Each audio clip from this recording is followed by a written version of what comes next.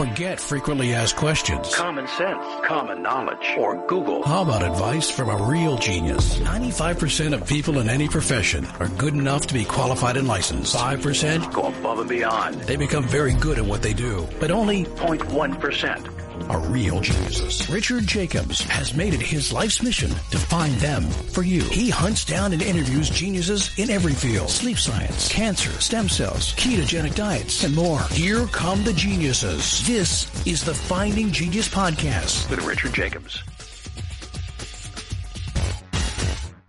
Before we begin, a note from our sponsor. I'm Richard Jacobs, Executive Director of the nonprofit Finding Genius Foundation and host of the Finding Genius Podcast.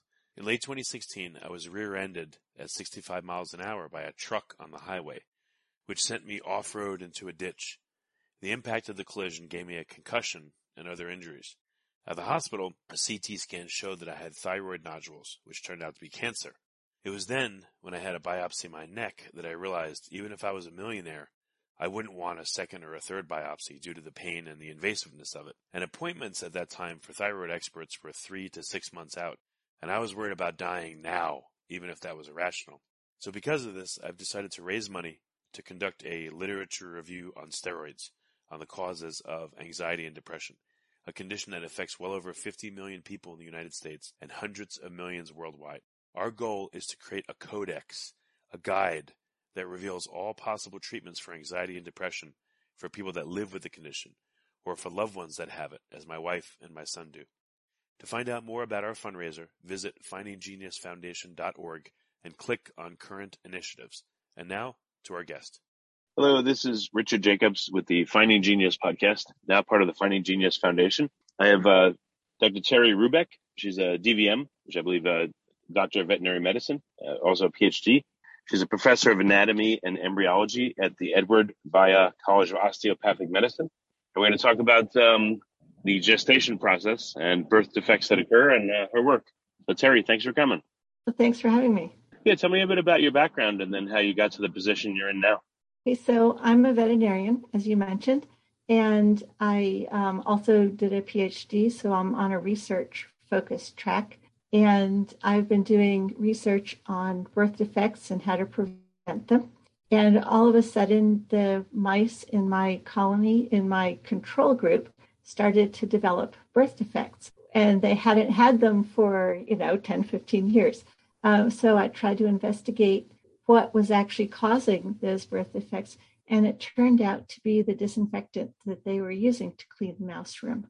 Oh, wow. That's really interesting. So they were just spraying this disinfectant, not on the mice directly, but even just the residues were causing birth defects. Correct. So they use it to mop the floors and to wipe off the cages and things like that. And that was sufficient exposure to cause the birth defects in the mice. What were the chemicals that were in the cleaners that you identified? They're quaternary ammonia-based cleaners. So they have big, long chemical names. I'm going to give the abbreviation. So one is BAC, benzalkonium chloride. The other is DDAC, which is dimethyl diethyl ammonium chloride. And these same cleaners are used in human applications, right? Absolutely. And this is of particular concern because with the COVID epidemic, everybody's cleaning a lot more often. You see, people spraying everything down. There's all these hand sanitizers before you walk in the grocery. And a lot of those disinfectants and cleaners contain these quaternary ammonia compounds. Yeah, I'm sure during the past 2 years, that everyone sprayed everything to death. It was horrible. And I'm kind of sensitive to that stuff. So I say, or just leave it dirty. I'd rather it that way. But I'm sure Right. the people around that 8 hours a day, has anyone done any environmental studies or working studies to see how much, the levels of these quaternary ammonia compounds? Right. So there have been some studies that have looked at exposure pre-COVID and mid-COVID. And they have found both that levels in the home have increased because of COVID, and it's related to how often the participant in the survey, how often they would disinfect their home. So the more that they disinfected, the higher the levels were in the home. They were measuring the amount on the dust in the house. And then they also looked at blood levels. And again, the more a person reported disinfecting, the higher the levels they found in the blood. Yeah, I imagine myself at a lunch counter or at a restaurant. They spray the tables, they wipe them down, all that stuff. You're sitting there and your arms are on the table and your food's in the table. And I would think that an appreciable amount would get into people's food, especially if this cleaning was done 50 times a day in the restaurant, for instance. Right. So it does, unless you rinse it off, it keeps building up on that table. Every time you put your hands down on the table, say to pick up your silverware or just to rest your hands on the table, you're going to be picking up some of that disinfectant. And then, if you eat and you touch your food with your fingers, say those French fries that you're, popping into your mouth. So you can get an exposure that way just from transferring it from the table into your food. So in the mice, what was the birth defect level rate? Was it tremendously high or just a little bit? So in the mouse strain that I'm working with, you almost never see the birth defect. It's like 1 in 5,000 mice might have it. We were seeing it up to about 20% per litter. So mice have multiple babies called pups, and they'll have anywhere from 2 to 20. And so I would see 20% of those babies would have this birth defect. So that's pretty high. Yeah, that's incredibly high. What about the ones that didn't have the birth defect? And the ones that did you look at their motor skills or their temperaments, longitudinally, or was the birth defect so bad it killed them? So this particular birth defect is responsible for what causes anencephaly or spina bifida in people. In the mice, we were more seeing the birth defect in the head region. That particular birth defect is not compatible with life. So in a human, the baby will die in late gestation or very shortly after being born. In the mouse, we found that they were dying in sort of mid-gestation. If they were born, this is going to sound a little disgusting, but the mother eats the baby because she doesn't want a dead or dying baby to be among the healthy babies. So that's just what they do naturally. And so you would never actually see one of these pups born that way, because as soon as it's delivered, the mother will eat it. Yeah, that's pretty gruesome. So once you noticed this, how did you figure out that it was the chemicals being sprayed that caused this? And then what did you do about it? So it took almost a year and a half to figure out what was causing it. And we tested maybe there's something in the food, something in the water, something in the bedding, anything that could possibly have changed. We looked for infectious causes, just a whole across the board trying to figure it out. And after about a year and a half, we sort of had it narrowed down to something that happened right in the mouse room and could then further localize it to the disinfectant. They had just started using a new disinfectant that contained these quaternary ammonia compounds. And it was a very sudden shift from no birth defects to all of a sudden, within 2 weeks, seeing the mice with the birth defects. Crazy. So then we tried to eliminate that exposure. And so we set up what we thought was a clean room in the mouse facility. And unfortunately, the mice in that room still had birth defects. And we think it was, now we know that quaternary ammonia disinfectant can adhere to dust particles. And so we think it was being transferred through the air handler system to create dust in our clean room. And that was enough to expose the mice. So we then moved him to a facility that doesn't use these quaternary ammonia disinfectants at all. And then we were able to get mice without the birth defect. Well, what about you guys? I mean, once you saw these birth defects and everything, all the people that work in the lab, were they freaked out? Or were they just like, oh, we're fine? It depended on the individual. So quaternary ammonia compounds have been around since the 1940s. So we're used to having them around. We're used to seeing them. And the EPA has conducted a risk assessment and came to the conclusion that they are not harmful. And so some people were not freaked out at all, and others were. You can use what they call PPE, protective equipment, to try to limit exposure. And so they have those available when you're working with these chemicals. Before we continue, I've been personally funding the Finding Genius podcast for 4.5 years now, which has led to 2,700 plus interviews of clinicians, researchers, scientists, CEOs, and other amazing people who are working to advance science and improve our lives and our world. Even though this podcast gets 100,000 plus downloads a month, we need your help to reach hundreds of thousands more worldwide. Please visit findinggeniuspodcast.com and click on Support Us. We have 3 levels of membership from $10 to $49 a month, including perks such as the ability to see ahead in our interview calendar and ask questions of upcoming guests, transcripts of podcasts you're interested in, the ability to request specific topics or guests, and more. Visit findinggeniuspodcast.com and click Support Us today. Now back to the show. Did you switch to different cleaners, and what worked better? So we did switch, and this new facility where they don't use the quaternary ammonia disinfectants, they use a bleach-based cleaner. And so in the facility with the bleach-based cleaner, we didn't see the defects. So that's how we eliminated them. Okay. So what's the implication going forward for your research from observing this? We're now trying to bring this to the human realm. You alluded to this a little bit ago. Is this a concern for people? Very little research has been conducted on the effects of this disinfectant exposure in people. Mine was the first study to actually measure levels in human blood. The risk assessment in some early studies indicated that even though people are exposed to these disinfectants, none of it is absorbed into the body to get into your blood and circulate to the other organs.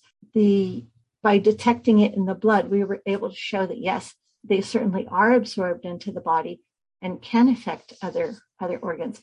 So we would like to take this further and see, does this exposure lead to the problems that we've been seeing in mice? So we know it affects reproduction, causing infertility in both males and females. We know it causes birth defects in the babies. Other researchers have found that it affects mitochondrial function. Mitochondria are the powerhouses of the cell. They produce all of the energy. And so this disinfectant inhibits mitochondrial function, meaning you're not producing as much energy for that cell to do their basic job. And then other researchers have found that it affects cholesterol synthesis and metabolism. Now, we all think cholesterol is bad. We want to have our blood cholesterol levels low. And that's true, but cholesterol is a really important chemical. It makes up a lot of our cell membranes for every single cell in the body, and it helps cells communicate between each other. So it's vitally important. And by inhibiting the cholesterol synthesis, you make less cholesterol available to go into the membranes of these cells, and that totally affects their function. Okay, so we see a lot of critical effects of this disinfectant exposure. Have you gone back over the EPA study? Were you able to get access to it? And did you find problems with the study, or you're just doing new studies to supplant the old? The study, all the risk assessment studies are conducted under very rigid testing guidelines. They have to measure specific things. They have to dose at a particular concentration. Those studies use primarily weight gain and weight loss as their indicators of toxicity. So we're finding toxicity using much more subtle endpoints than weight gain or weight loss. In our studies, our mice are not losing weight.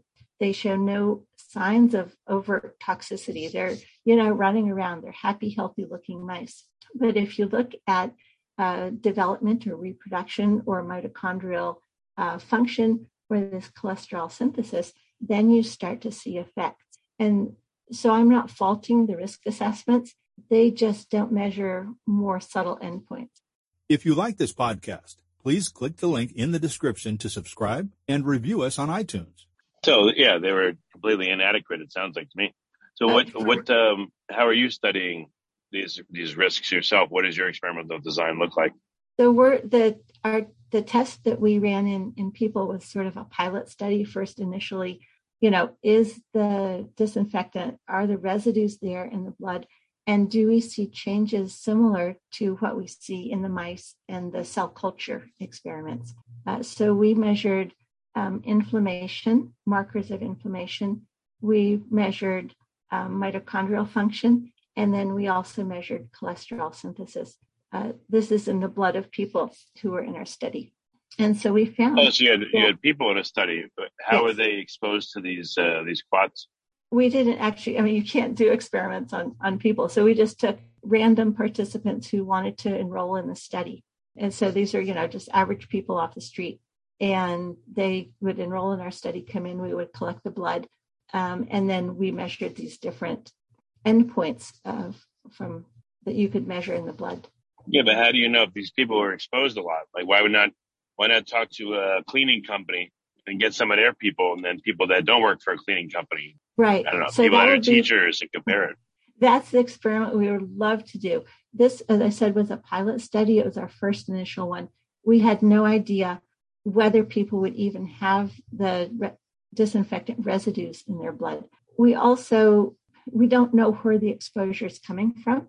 So we can think that cleaners, restaurant workers, or the cashiers at the grocery store now with COVID, and they're spraying all these disinfectants. We could think that they might have the higher exposure, but we don't know for sure. So it's possible that all the disinfectants that are used in your home are actually giving you a higher exposure than your occupation might be giving you. And so until we can narrow that down a little bit, it's difficult to design a study where you have an exposed, what you expect as an exposed group and what you would expect as an unexposed group. Well, I don't know. You get a baseline of people that, again, don't work in a cleaning place and people that do. You have to, I guess, maybe evaluate their homes, which would make it much harder. But if you get enough people, I think the average person, the average home, maybe that effect would be filtered out. That's what this study would do. The one we would love to run. We would, again, collect information about their potential exposures. Are they exposed at home? Are they exposed in the workplace? We think maybe a gym where you go and work out might have high exposure because you're spraying down all the equipment. So we would have to ask questions like that to try to judge where the exposure is coming from. And then if I were you, I would just go straight to nail salons or people that work at like Bed Bath & Beyond. They're like, you can smell all the horrible chemicals. There's no way those people are not getting hit constantly. And what's interesting is the same chemicals that are used in the disinfectants are added to all of those products that smell because it helps to disperse the smell better. It helps volatilize it so that you can actually smell it more. No, that's great. So your study with the random group, are you done with it? What have you learned, if so? So we saw that the changes that we saw in the mice are also present in the people. So we saw increased markers of inflammation. We saw the decreased mitochondrial function, and we saw altered cholesterol synthesis. So that indicates that this exposure that we can measure in people might be causing the same effects that we're seeing in mice. So we might be causing birth defects. We might be causing increased inflammation. Again, we just need another study to actually test that. What's holding you back? Is it affording a larger study? Is it time, or when's that's going to happen? So for all big studies, you have to get grant funding. And we have not managed to get a granting agency interested in the study at this point. How are you measuring what's going on with the people? Are you drawing their blood, or what does it look like? Let's say you get a group of, 100 hairdressers or nail techs to do this. What would you have to do to them to ascertain what's going on? We would draw blood. It's a relatively small sample, about 3 tablespoons worth, 2 to 3 tablespoons of blood. And from that sample, we can detect everything that we've tested in our pilot study and couple that with a detailed questionnaire to try to assess where is their exposure coming from and what their actual exposure is. What if you were able to piggyback on like a place that does, blood draws, like a big lab, like CPL Labs or something, and you were able to work with them and get data, not names or anything, but they ask people's profession. They're drawing the blood anyway for other reasons. Maybe you could piggyback and that might save your experimental cost. There'd be enough people coming into a blood draw center that also work in the places that they say they work in. That might work for you. I don't know. That would work if we could also administer a detailed questionnaire. Yeah, maybe you guys can partner with a place like that. Right. And it might make it cheaper, just an idea. Yeah, that's a good suggestion. So what other hypotheses or theories are you working on testing? So right now I have a study going on where I'm looking at what is causing the birth defects in the mouse pups that I'm seeing. I'm trying to figure out why they develop the birth defects. So we're looking at inflammation in the placenta, and we're also looking at inflammation in the mother. So both of those could be affecting the rate of the birth defects in the babies. So the placenta is really a unique organ because it's sort of at the interface of the mother and the baby. And so there's a lot of things that happen in the placenta that can affect the baby's growth. What about the mother and the father mice themselves longitudinally? I mean, mice live, 2-3 years, maybe even a year. Can you look at them and see what their effects are long-term to being exposed to this stuff, not just the pups only? So we've done some studies with that. What we've shown is that the effect on reproduction and the effect on the fetal development persist throughout life and even into the next generation. So if the mother or the father is exposed and you then stop that exposure and then breed the mice and look at the babies, they're still affected, even though the parents were exposed pre-breeding, pre-pregnancy. And then you said it adheres to dust particles. So did you have to move these mice to a completely different facility that you knew didn't have these compounds in the air? Yes, that's how we designed the study. So we exposed them. We then moved them to the clean environment and then let them stay there for a different length of time and then breed them and look at the babies.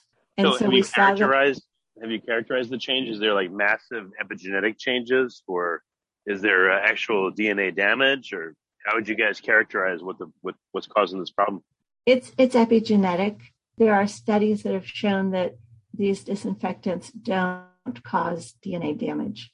So the changes we're seeing, especially over multiple generations, that has to be epigenetic.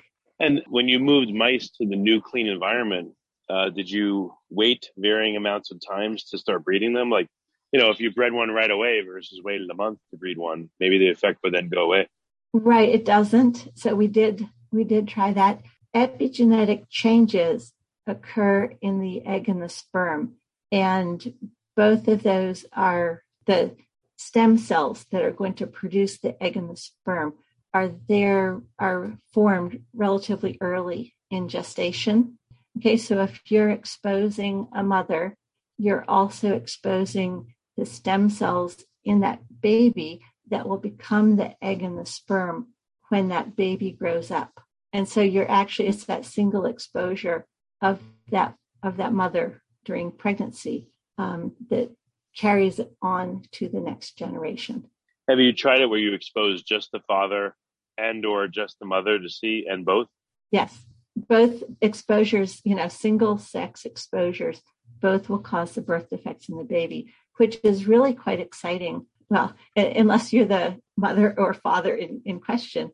But it is one of the first times that they've shown that a male exposure pre-conception is sufficient to cause a birth defect. Yeah, that's crazy. Yeah. Again, have you looked at the levels of these compounds in the blood of the mice right after exposure, and then maybe a month of no exposure, 2 months of no exposure, 3, 4? We've been able to detect it in the blood of the mice. We haven't done a longitudinal study looking at concentrations and how long they last. Other researchers have looked at blood levels after an exposure, and they drop pretty quickly.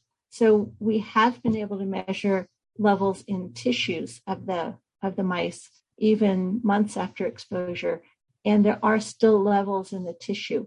Okay, but it disappears relatively quickly from the blood. Well, where do you think it's being harbored if it lasts for a while? And the fat, where does it go?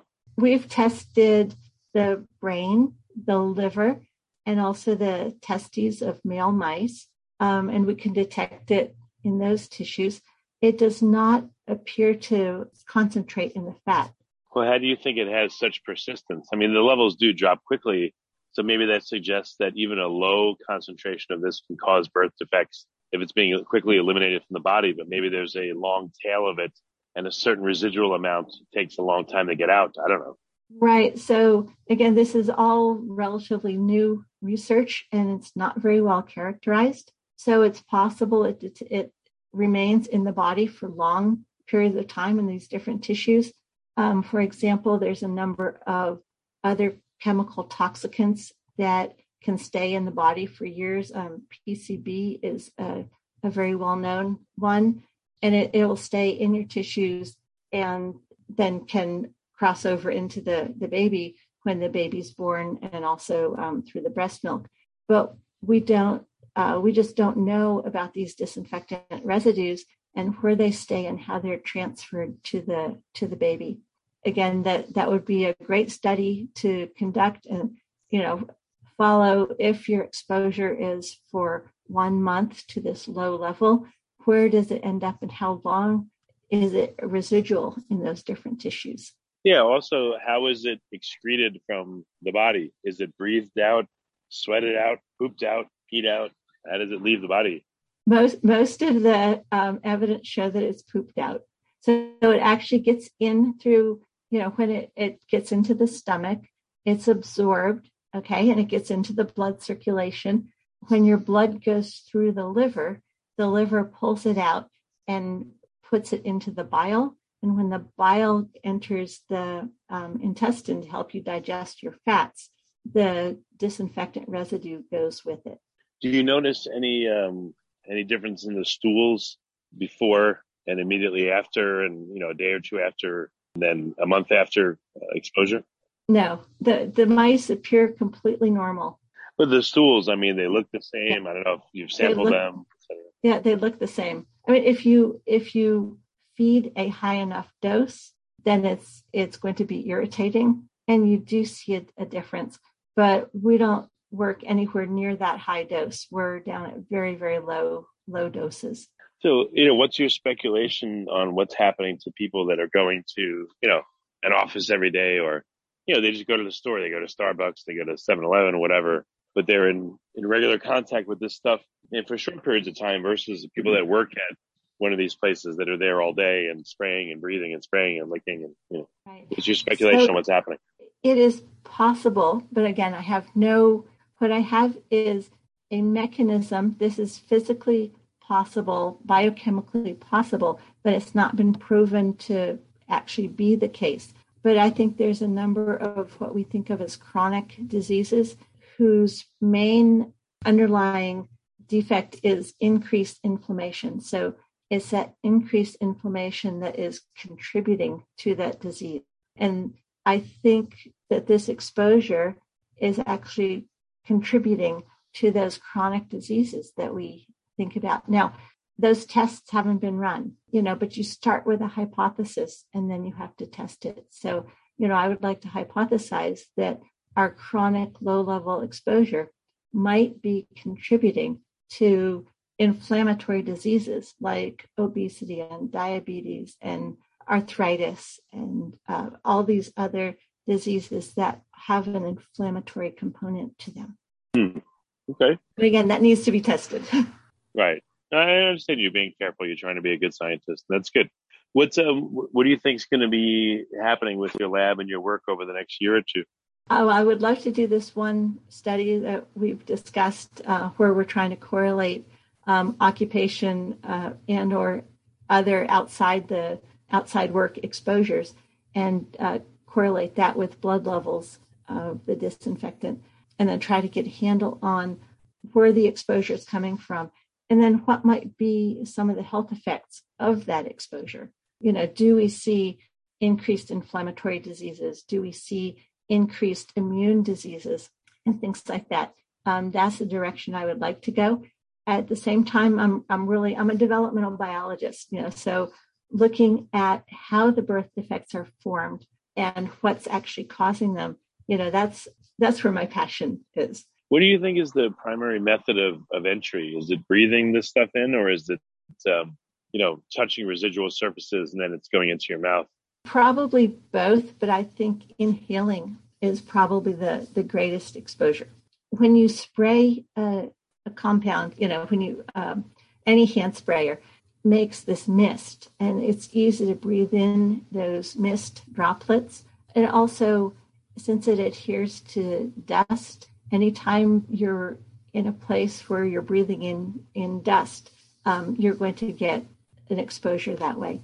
Another sort of interesting fact, I mentioned when you eat a compound, it then goes through your liver and some of it can be excreted. When you actually inhale a compound, it goes straight into your blood, so you can get a higher blood level that is moved around your body in the blood before it gets to the liver.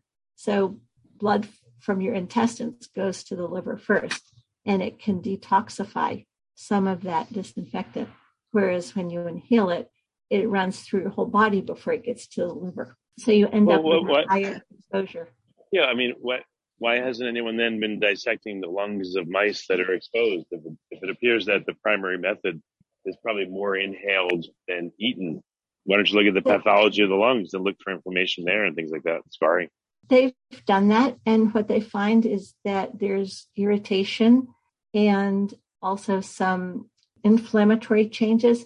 It's well known in people that, in mainly hospital workers, they will get an asthma. It's called occupational asthma and lung irritation from these cleaners, from these disinfectants. So that's been well documented. And that's until my work and others, that was the known effect that everybody says, okay, they're completely safe. Other than this fact, you can get occupational asthma and an irritation. They're completely safe, except you have asthma from all the cleaners. Right. Yeah. Right. I'm sure that causes no problem. Craziness. Well, very good, Terry. What's the best way for people to find out more? I don't know if you have a lab website page. How can they find out more about your experiments?